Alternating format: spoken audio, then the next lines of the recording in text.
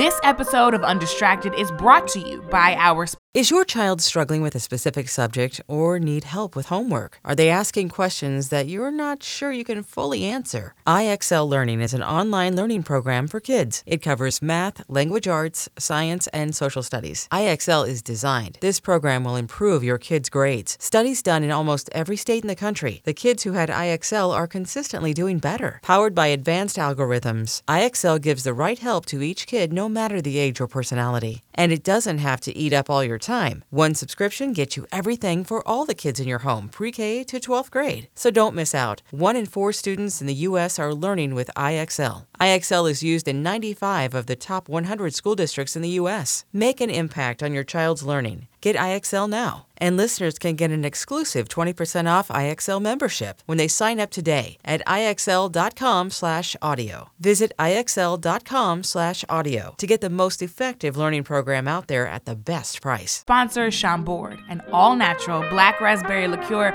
produced in the Loire Valley of France. These days, any accomplishment, big or small, deserves a toast. And Chambord is the perfect addition to any home bar to make that special celebratory cocktail. If you are looking for inspiration, try the Chambord Royale. Now, this is one of my faves. Just grab a coupe glass, pour the sparkling wine or bubbly of your choice, and add a splash of Chambord. Then garnish with fresh berries. I personally love a black raspberry. And then cheers, y'all. Visit your local wine or liquor retailer today to find Chambord. Remember, please drink responsibly. Chambord Black Raspberry Liqueur, 16.5 ABV, imported by Brown-Forman, Louisville, Kentucky. Chambord is a registered trademark, copyright 2022.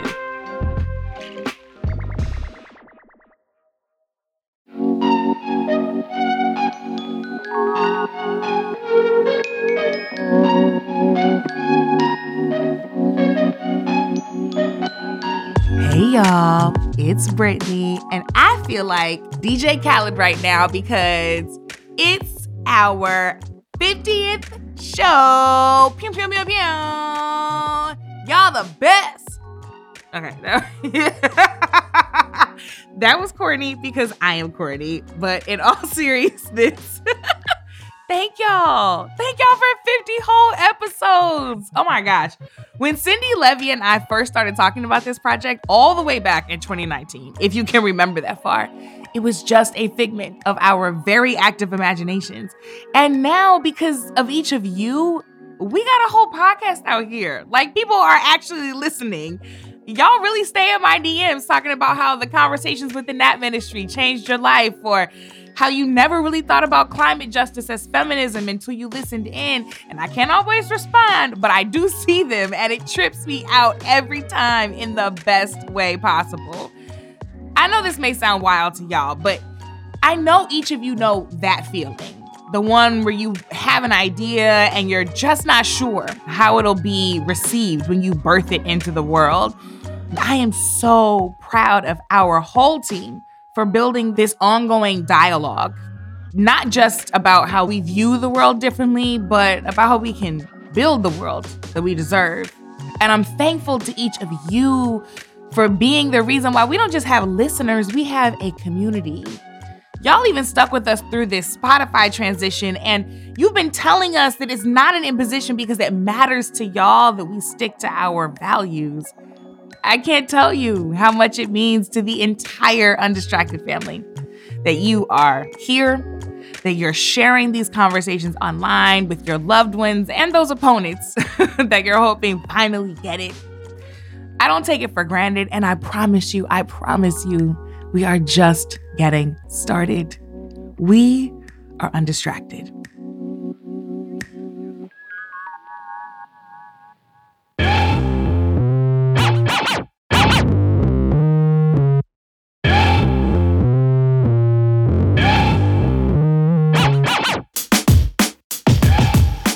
On the show today, I-Jen Poo. I'll be talking to the director of the National Domestic Workers Alliance about the care economy and why parents and caregivers, if you're feeling underpaid and overworked, that's not on you. That's coming up, but first, it's your untrending news.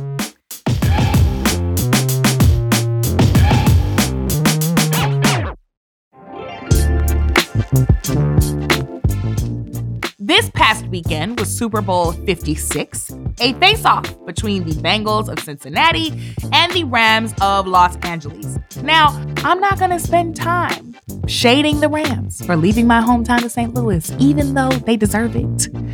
But to be honest, I was really not pressed about the Super Bowl. I spent it in my Colin Kaepernick t-shirt, rooting for the real winners, Mary J. Blige and Mickey Guyton, okay? Can't prove through the night that our flag was still there. Still there. Our saved us that star-spangled banner yet wave. I mean, it was really the key change for me. And besides Mickey and Mary, the NFL showcased Black performers and athletes throughout, with Jhené Aiko singing America the Beautiful, Mary, who sang the Black National Anthem, and Kendrick Lamar crushed that halftime show. Even the lead referee, Ronald Torbert, was Black. I mean, it is Black History Month, but my spidey senses were going off on just how much Black folks were being spotlighted. I'll never take anything away from the immense Black talent we saw, but if you listened to Jemele Hill and Carrie Champion on last week's episode, nothing, and I mean nothing, comes before the almighty dollar for the NFL. And the NFL clearly wanted us to forget about that pesky little discrimination suit from Brian Flores. Part of the theatricality and the peak Blackness of the Super Bowl was to distract from that reality. So here's more reality for you. Huge sporting events like this also increase police presence and displace unhoused folks in the cities that host. And the Rams' relocation to LA sent housing prices soaring in the historically Black neighborhood of Inglewood, making it unsustainable for many who live there. And Colin Kaepernick still ain't got no job. So let's not forget what's really good. And now on to another sports story. I know that's not how we usually roll here on Undistracted, but it was just that kind of week. Olympic medals will not be awarded for women's team figure skating until Russian figure skater Kamila Vayeva's doping case is resolved. And that could take months. The limbo about whether or not Kamila's medal will be reversed because of a positive drug test doesn't compare to what Sha'Carri Richardson has been through. Sha'Carri was dragged through the mud after she was barred from competing in the 100 meters in the 2021 Summer Olympics. Sha'Carri's ban, of course, came when she tested positive for THC, what the rest of us would call weed. After learning that her biological mother died, she smoked in Oregon, where cannabis is legal. And while weed may help some of us cope with grief, what it is not is a performance-enhancing drug. Unlike trimetazidine, the drug found in Kamila's system. And I ain't never known weed to make you go faster. Part of why these two cases played out so differently is the double standard at play. I mean, according to the ACLU, Black people are still over 3 times more likely to be arrested for cannabis possession than white people in the US, which also means we're being systematically locked out of the legal weed business, where white founders are making some serious things, while Black folks languish in prison. Even the nomenclature, marijuana, it was popularized in the early 20th century to essentially lay blame at the feet of Latina people and southern border immigration for America's drug problem. As Sha'Carri tweeted on Tuesday, it's all in the skin. Finally, we gotta talk about the crack pipe panic. I don't know what it is about this Black History Month, but people are wilding. So let me explain. Back in December, the Biden administration announced that they would provide $30 million in grant funding to harm reduction programs across the country to help address the nation's substance abuse and overdose epidemic. Those are programs that, yes, reduce harm, meeting people who use drugs where they are and providing safer alternatives. It saves lives. Here's Cassandra Frederick, Executive Director of the Drug Policy Alliance, speaking on the policy. This is really about giving resources to overburden under-resourced nonprofits that are working with people who use drugs to get access to resources that we know will lower the incidence of drug use. But then came the disinformation brigade, in particular, right-wing agitators who have claimed that the government was going to be handing out crack pipes. And your boy Ted Cruz tweeted some nonsense like, Biden crime policy, crack pipes for all. What could go wrong? Some people took it a step further, claiming that the crack pipes were going to, you guessed it, black folks as Biden's racial equity policy. Now, besides the fact that that fallacious connection is racist AF, it is very clearly a lie. But it really breaks my heart to see writers on sites meant to serve black folks also buying into and boosting these narratives without any interrogation. Sites like The Shade Room, it's not just dismissive of harm reduction, which is an evidence-based tool. It also plays to the ways in which communities of color, who are justifiably suspicious of government institutions, are disproportionately targeted by disinformation campaigns. Reading is fundamental, y'all. We are all responsible to arm ourselves with the truth. Coming up, I'll be talking to Ai-jen Poo about how the U.S. is failing parents and caregivers and why she thinks Build Back Better actually isn't dead, right after this short break. Our sponsor, Chambord, cares about championing underrepresented groups and creating a more inclusive world. They're partnering with us on the Undistracted Spotlight to amplify the brands of BIPOC women and gender nonconforming entrepreneurs. For today's episode, we want to shout out Kahindo Montané, founder of Kahindo, a modern celebration of purpose-driven luxury fashion. Kahindo clothing brings a spirit of wanderlust and excitement to your wardrobe with patterns and colors inspired by Kahindo's Congolese heritage. Kahindo is also dedicated to creating social change by paying fair living wages and creating sustainable jobs in Africa. Her advice for other business owners and entrepreneurs is to be passionate about your work and never to take no for an answer. You can shop her clothing at kahindo.com. That's KAHINDO.com. The Undistracted Spotlight is brought to you by our sponsor, Chambord Liqueur. 30 years ago in the Brooklyn neighborhood of Crown Heights, a car accident set off 4 days of unrest. 2 people died, hundreds were arrested. I'm Collier Meyerson, and my new show, Love Thy Neighbor, explores what came to be known as the Crown Heights Riot. It's a story about New York's first black mayor, the rise of Rudy Giuliani, and the Lubavitch Jewish and Caribbean communities sitting at the center of it all. Love Thy Neighbor is available now, wherever you get your podcasts. And we are back. Last week, the U.S. Department of Labor released January employment numbers, and despite Omicron, they don't actually look that bad. The economy added nearly 500,000 jobs, but, and it's a big but, underneath the good news was the cold reality that our economy is not recovering for everyone. And I will happily be a broken record on this until it is fixed, because while the report showed the male workforce is regaining jobs, there are still 1 million fewer women in the workforce than before the pandemic. And you guessed it, it is worse for BIPOC women and women with disabilities. This shouldn't come as a surprise, and you've been listening for long enough to know that our system is trash. The more than 3 million people in the United States who work in the home care economy make, on average, just $27,000 a year. And then there's all the unpaid care work, mainly done by the women in our families who are looking after children and aging parents, also while trying to keep up with our jobs. And the pandemic, of course, made this all way worse. It all adds up to a system that doesn't add up. The caregiving situation in this country is, in a word, unsustainable. The solution, according to my guest today, is to treat care work as essential infrastructure for our economy and society. Maybe because that's what it is. Ai-jen Poo is the executive director of the National Domestic Workers Alliance. She's also, no big deal, a MacArthur genius, the author of The Age of Dignity, Preparing for the Elder Boom in a Changing America, and she was Meryl Streep's 2018 date to the Golden Globes. Ai-jen is one of the big reasons so many people in Washington are talking about care right now, because she's made it her mission. Thank you so much for joining us. Thank you. I want to just jump right in and would love for you to really just set the scene for us. So the pandemic, it has certainly brought to surface a lot of inequalities and inequities and underlying crises that people wanted to ignore for a long time. And now, frankly, many people can't. What has the past couple of years revealed specifically about the burdens placed on caregivers in this country?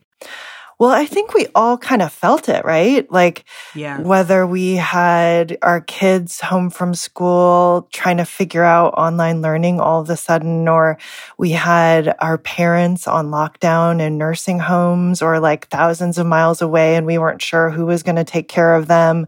I think we were all freaking out a little bit about how we were going to take care of the people that we love.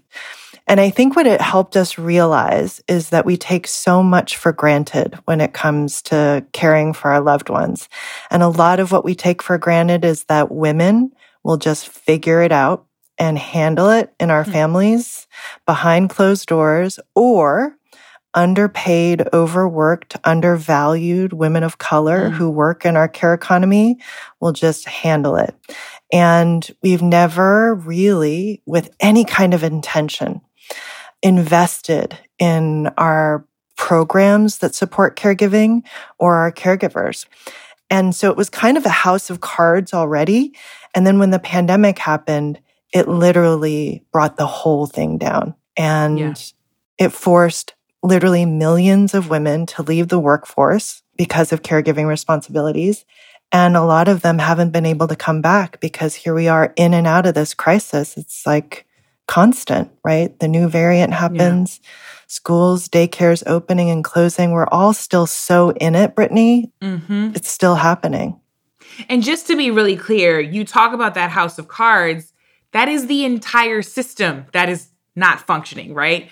It is unaffordable childcare, unaffordable elder care, minimal, if any, family, medical, parental leave, and then folks who are actively participating in the care economy, caregivers, are getting poverty wages. This is all working together to create the perfect storm you describe. That's right.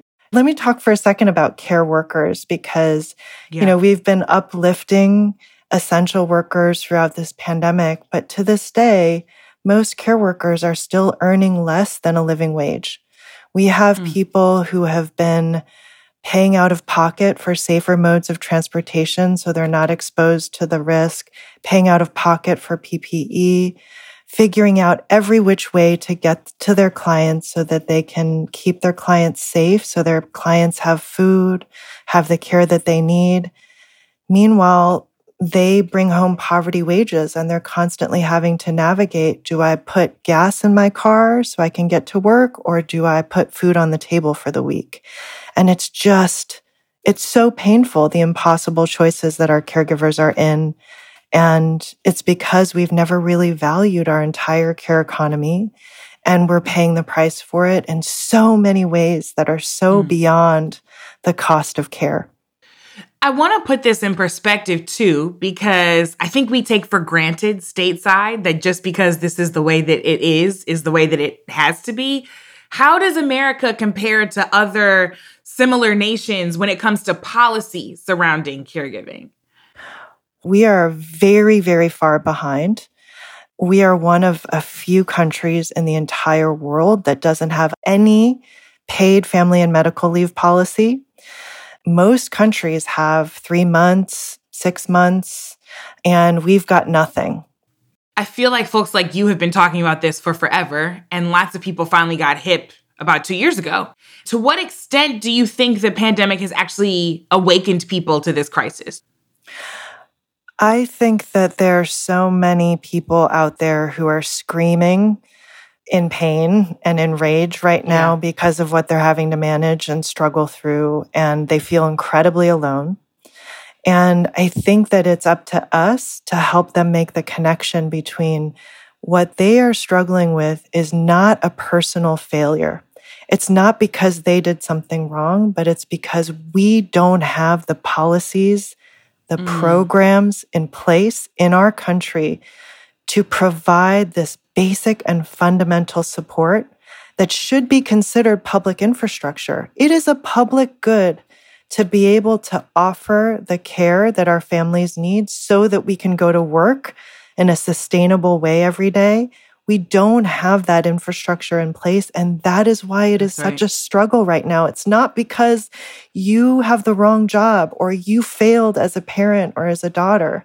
It's because we don't have the policies in place, and we're in this together and we have to build it together. You talked about the number of women in particular who were pushed out of the workforce.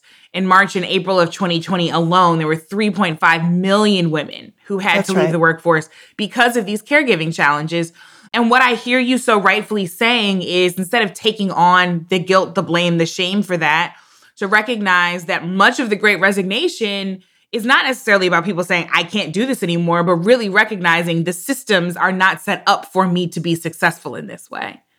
That's right.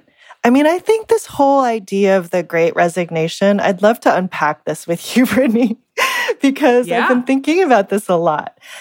I think it is true that people are assessing what is important and what they want to do, how they want to spend their time. And then there's all this talk about labor shortages and blaming workers for not wanting to come back to work because they're getting government support, and all of this kind of strange blame game that's happening on workers in this country. Yeah. And the truth is like two things. One is that there just aren't enough good jobs in our economy. There's not a labor shortage. There's plenty of workers. There's just a shortage of good jobs, number one. Yeah. And if you can't make enough to support yourself and your family and to pay for the care that you need, why and how are you going to go to work every day? And so the reason why we're seeing slower return among women and women of color in particular to work in this pandemic, and the reason why we're dealing with shortages, is because there's a shortage of good jobs that allows for women and women of color to live and work with dignity and to take care of the people that they love. I want to dig a little bit into this policy, because in terms of what needs to change, right? What could a better model look like? What's your big picture vision for caregiving in this country? We should have a system where at every stage of life, we are able to take care of the people that we love, especially while we're working. There's no excuse for us in this country with so many resources, so much creativity, so much brilliance, that we don't have that. Caring for loved ones is the most fundamental human need, and we have not supported it for the people of this country. And it's created and exacerbated every single inequality. And so there's a vision that I call universal family care. The idea that one day we should have one fund that we all contribute to, that we can all benefit from, like Social Security, that helps us pay for childcare, paid leave, elder care, support for loved ones with disabilities, all of the things that we need. And there's enough money in the program so that every single job in the care economy, from early childhood educators to pre-K teachers to home care workers, becomes a living wage job with dignity and benefits and economic mobility and security. Absolutely. And it's not a pipe dream. It's totally within reach that we could achieve that. And that's why we were fighting and are fighting so hard for Build Back Better, because Build Back Better fundamentally puts the building blocks in place for us to move towards that long-term vision for care in our country. In the meantime, employers have a huge role to play here. Yeah. Employers should take this opportunity of a reset in our economy to actually reset the quality of jobs that they're offering. And I can guarantee you it means you're going to have less turnover, which is expensive. It's going to mean you can recruit the talent that you need. And it's going to mean greater productivity and better for your business. This is the thing that people, I think, in the 21st century are starting to realize, is that when we take care of each other, it's better for everyone involved. It's better for our economy. It's better for our democracy. That fundamentally care is such an important ingredient to any of our systems working for human beings because care is so fundamental to being human. I mean, you've been making this point about the essential nature of care, both to human life and to our collective good for like 2 decades, right? You've been doing this work for a long time alongside many other people. And you all's collective work has really finally started to push politicians to pay closer attention to the care crisis. I mean, we heard when Speaker Nancy Pelosi gave you that nice shout out talking about the Build Back Better agenda in November. How will Build Back Better impact everyday people, working class people? And to your point, how does it set the stage for more, right? Because Build Back Better can't be the end all be all. To your point, it has to be just the beginning. That's right. It is the beginning, but it's a huge step forward. We're basically going from 0 to 3/4 of the way there really quickly, or maybe half of the way there really, really quickly. And that is a huge, huge, historic generational leap forward. And the concrete difference that it will make to your question is that if you are a parent of a young child who needs childcare, Build Back Better will make sure that you're not paying more than 7% of your income on childcare. It makes access to preschool universal. It makes access to home and community-based care for aging loved ones with disabilities, much more accessible through the Medicaid program. Right now, there's like 800,000 people on waiting lists who are eligible for Medicaid but can't get access to these services because these programs are so underfunded. And so it would eliminate all of the waiting lists, and it would raise wages for childcare workers and for home care workers so that they could earn living wages, sustain in those jobs, and take care of themselves and their own families too. It's really a game changer. And 4 weeks paid family and medical leave is a huge step forward from 0. I've heard so many stories of people who give birth and have to go back to work in 2 weeks after they've given birth because they don't have paid family and medical leave. Can you imagine? Yeah.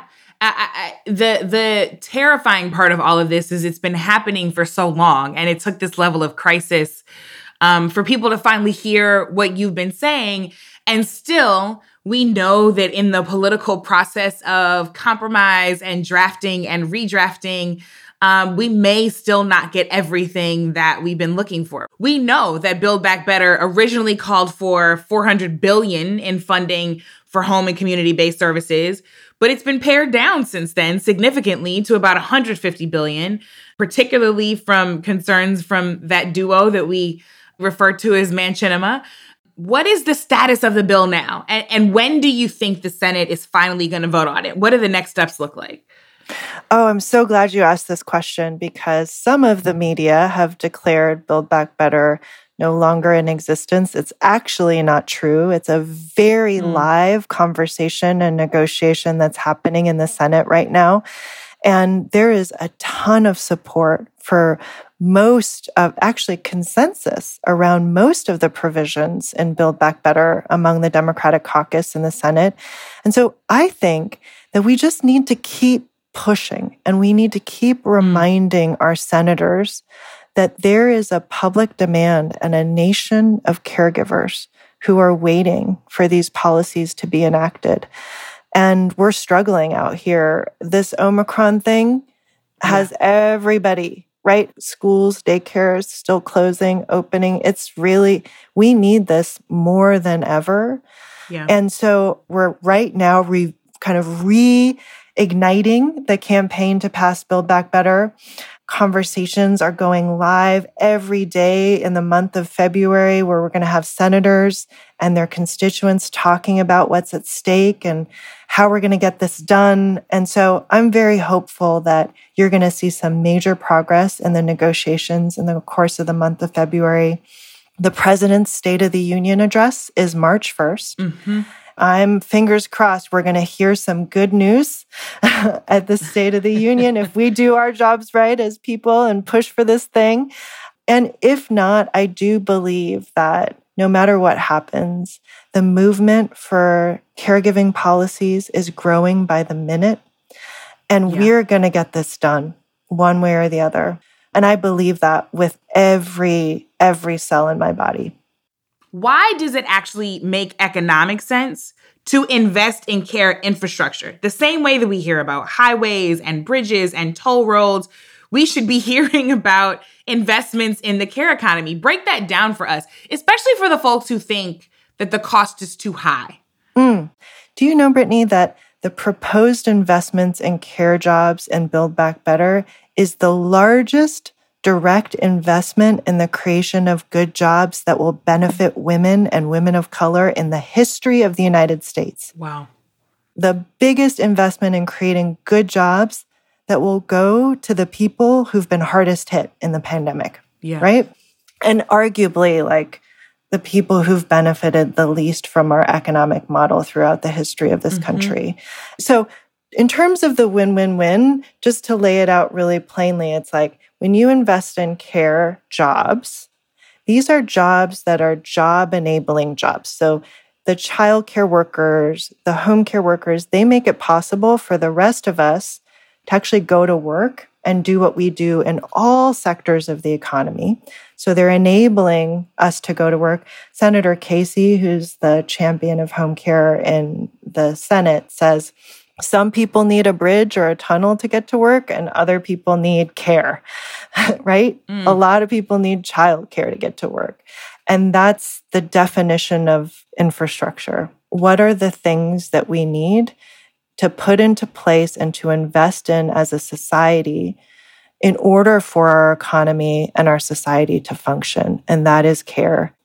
It's always fascinating to me to hear people who think that these investments are too costly, because I want to just stare them in the face and say, do you understand how much it's going to cost us not to do this? Right? Do you understand what the risk is? Like, flip the coin for us. Help us understand what the cost of not investing in our care infrastructure is and how high that is. Oh, well, first of all, the average cost of a private room in a nursing home is more than $90,000 per year. The average cost of childcare is more than $9,000 per year. And 60% of the American workforce earns less than $50,000 per year. So the numbers actually don't add up. They actually just don't work, which is why everybody feels like they're at the end of their rope. And it's been kind of like a slow and simmering crisis because people have just been like, wait a minute, I must be doing something wrong because this is not possible. This is not sustainable.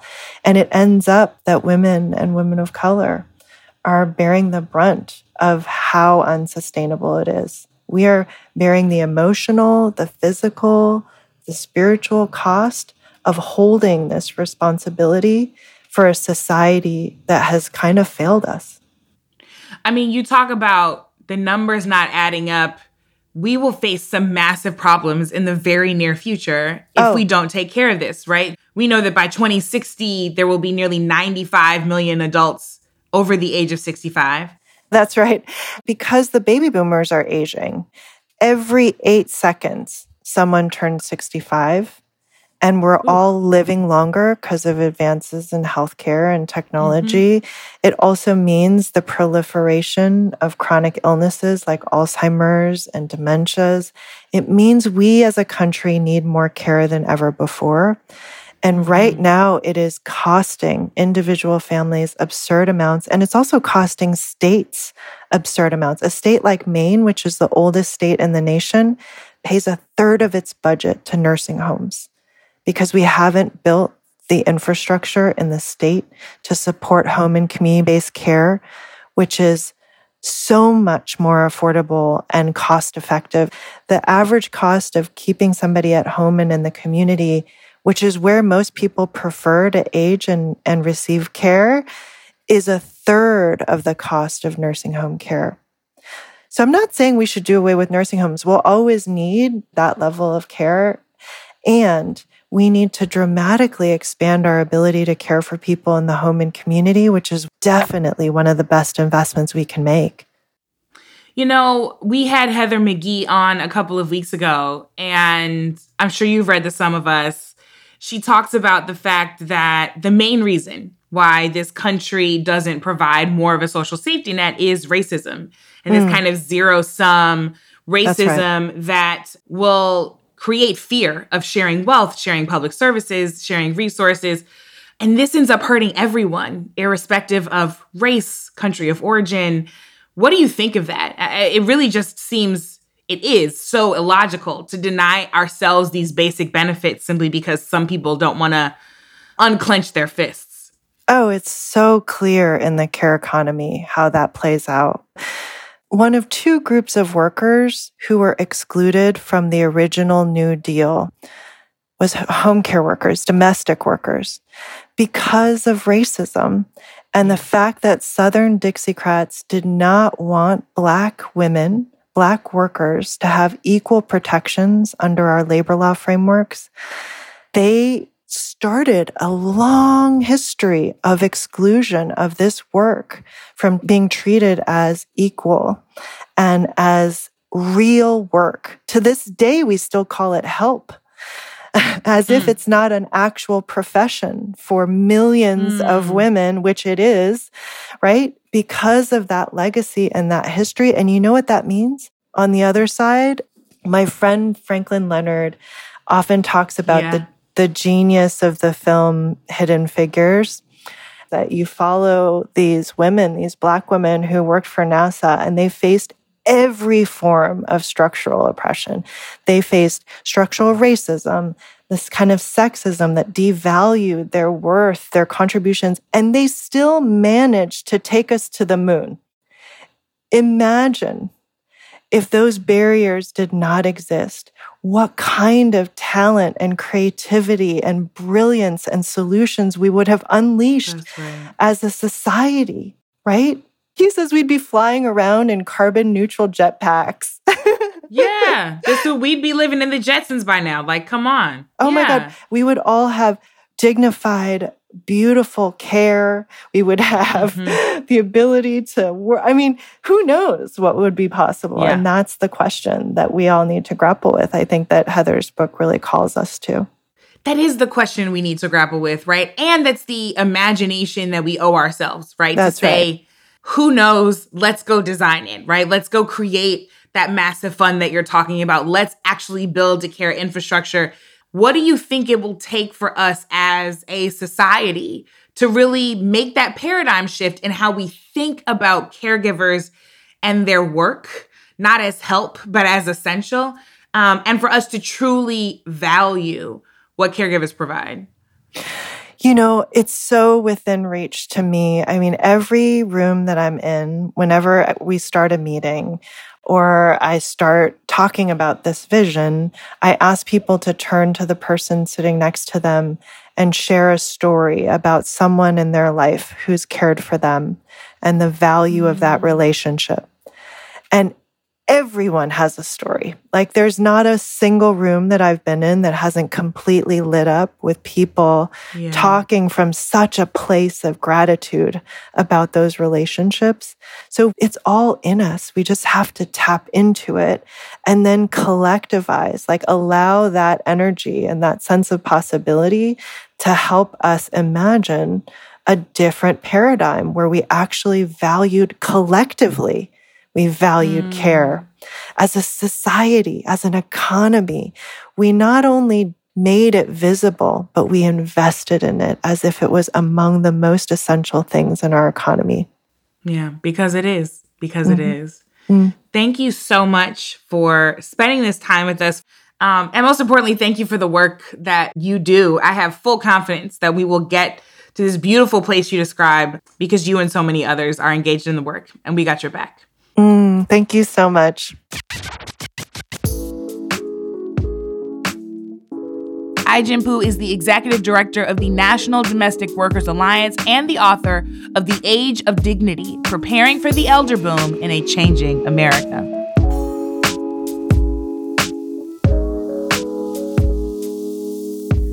Ai-jen said something that is fundamental to remember here. It's not a pipe dream. It is totally within reach. I like to remind myself that the things worth doing can actually be done. And what is more worth doing than caring for one another? If the pandemic has taught us anything, it's that we cannot survive without community, which means we can't survive without care. It's the most natural, most important human need to care and be cared for. And the people who do it for us, paid and unpaid, deserve the dignity conferred upon them because they choose to love despite the many barriers. What does this say about us that the people who choose to do the hardest work, the activists, the organizers, the caregivers, are paid the least, the most undervalued? Taking care should never mean a vow of poverty because eventually we'll all need care. So don't let anybody tell you it's too expensive. It's our current system that we can't afford.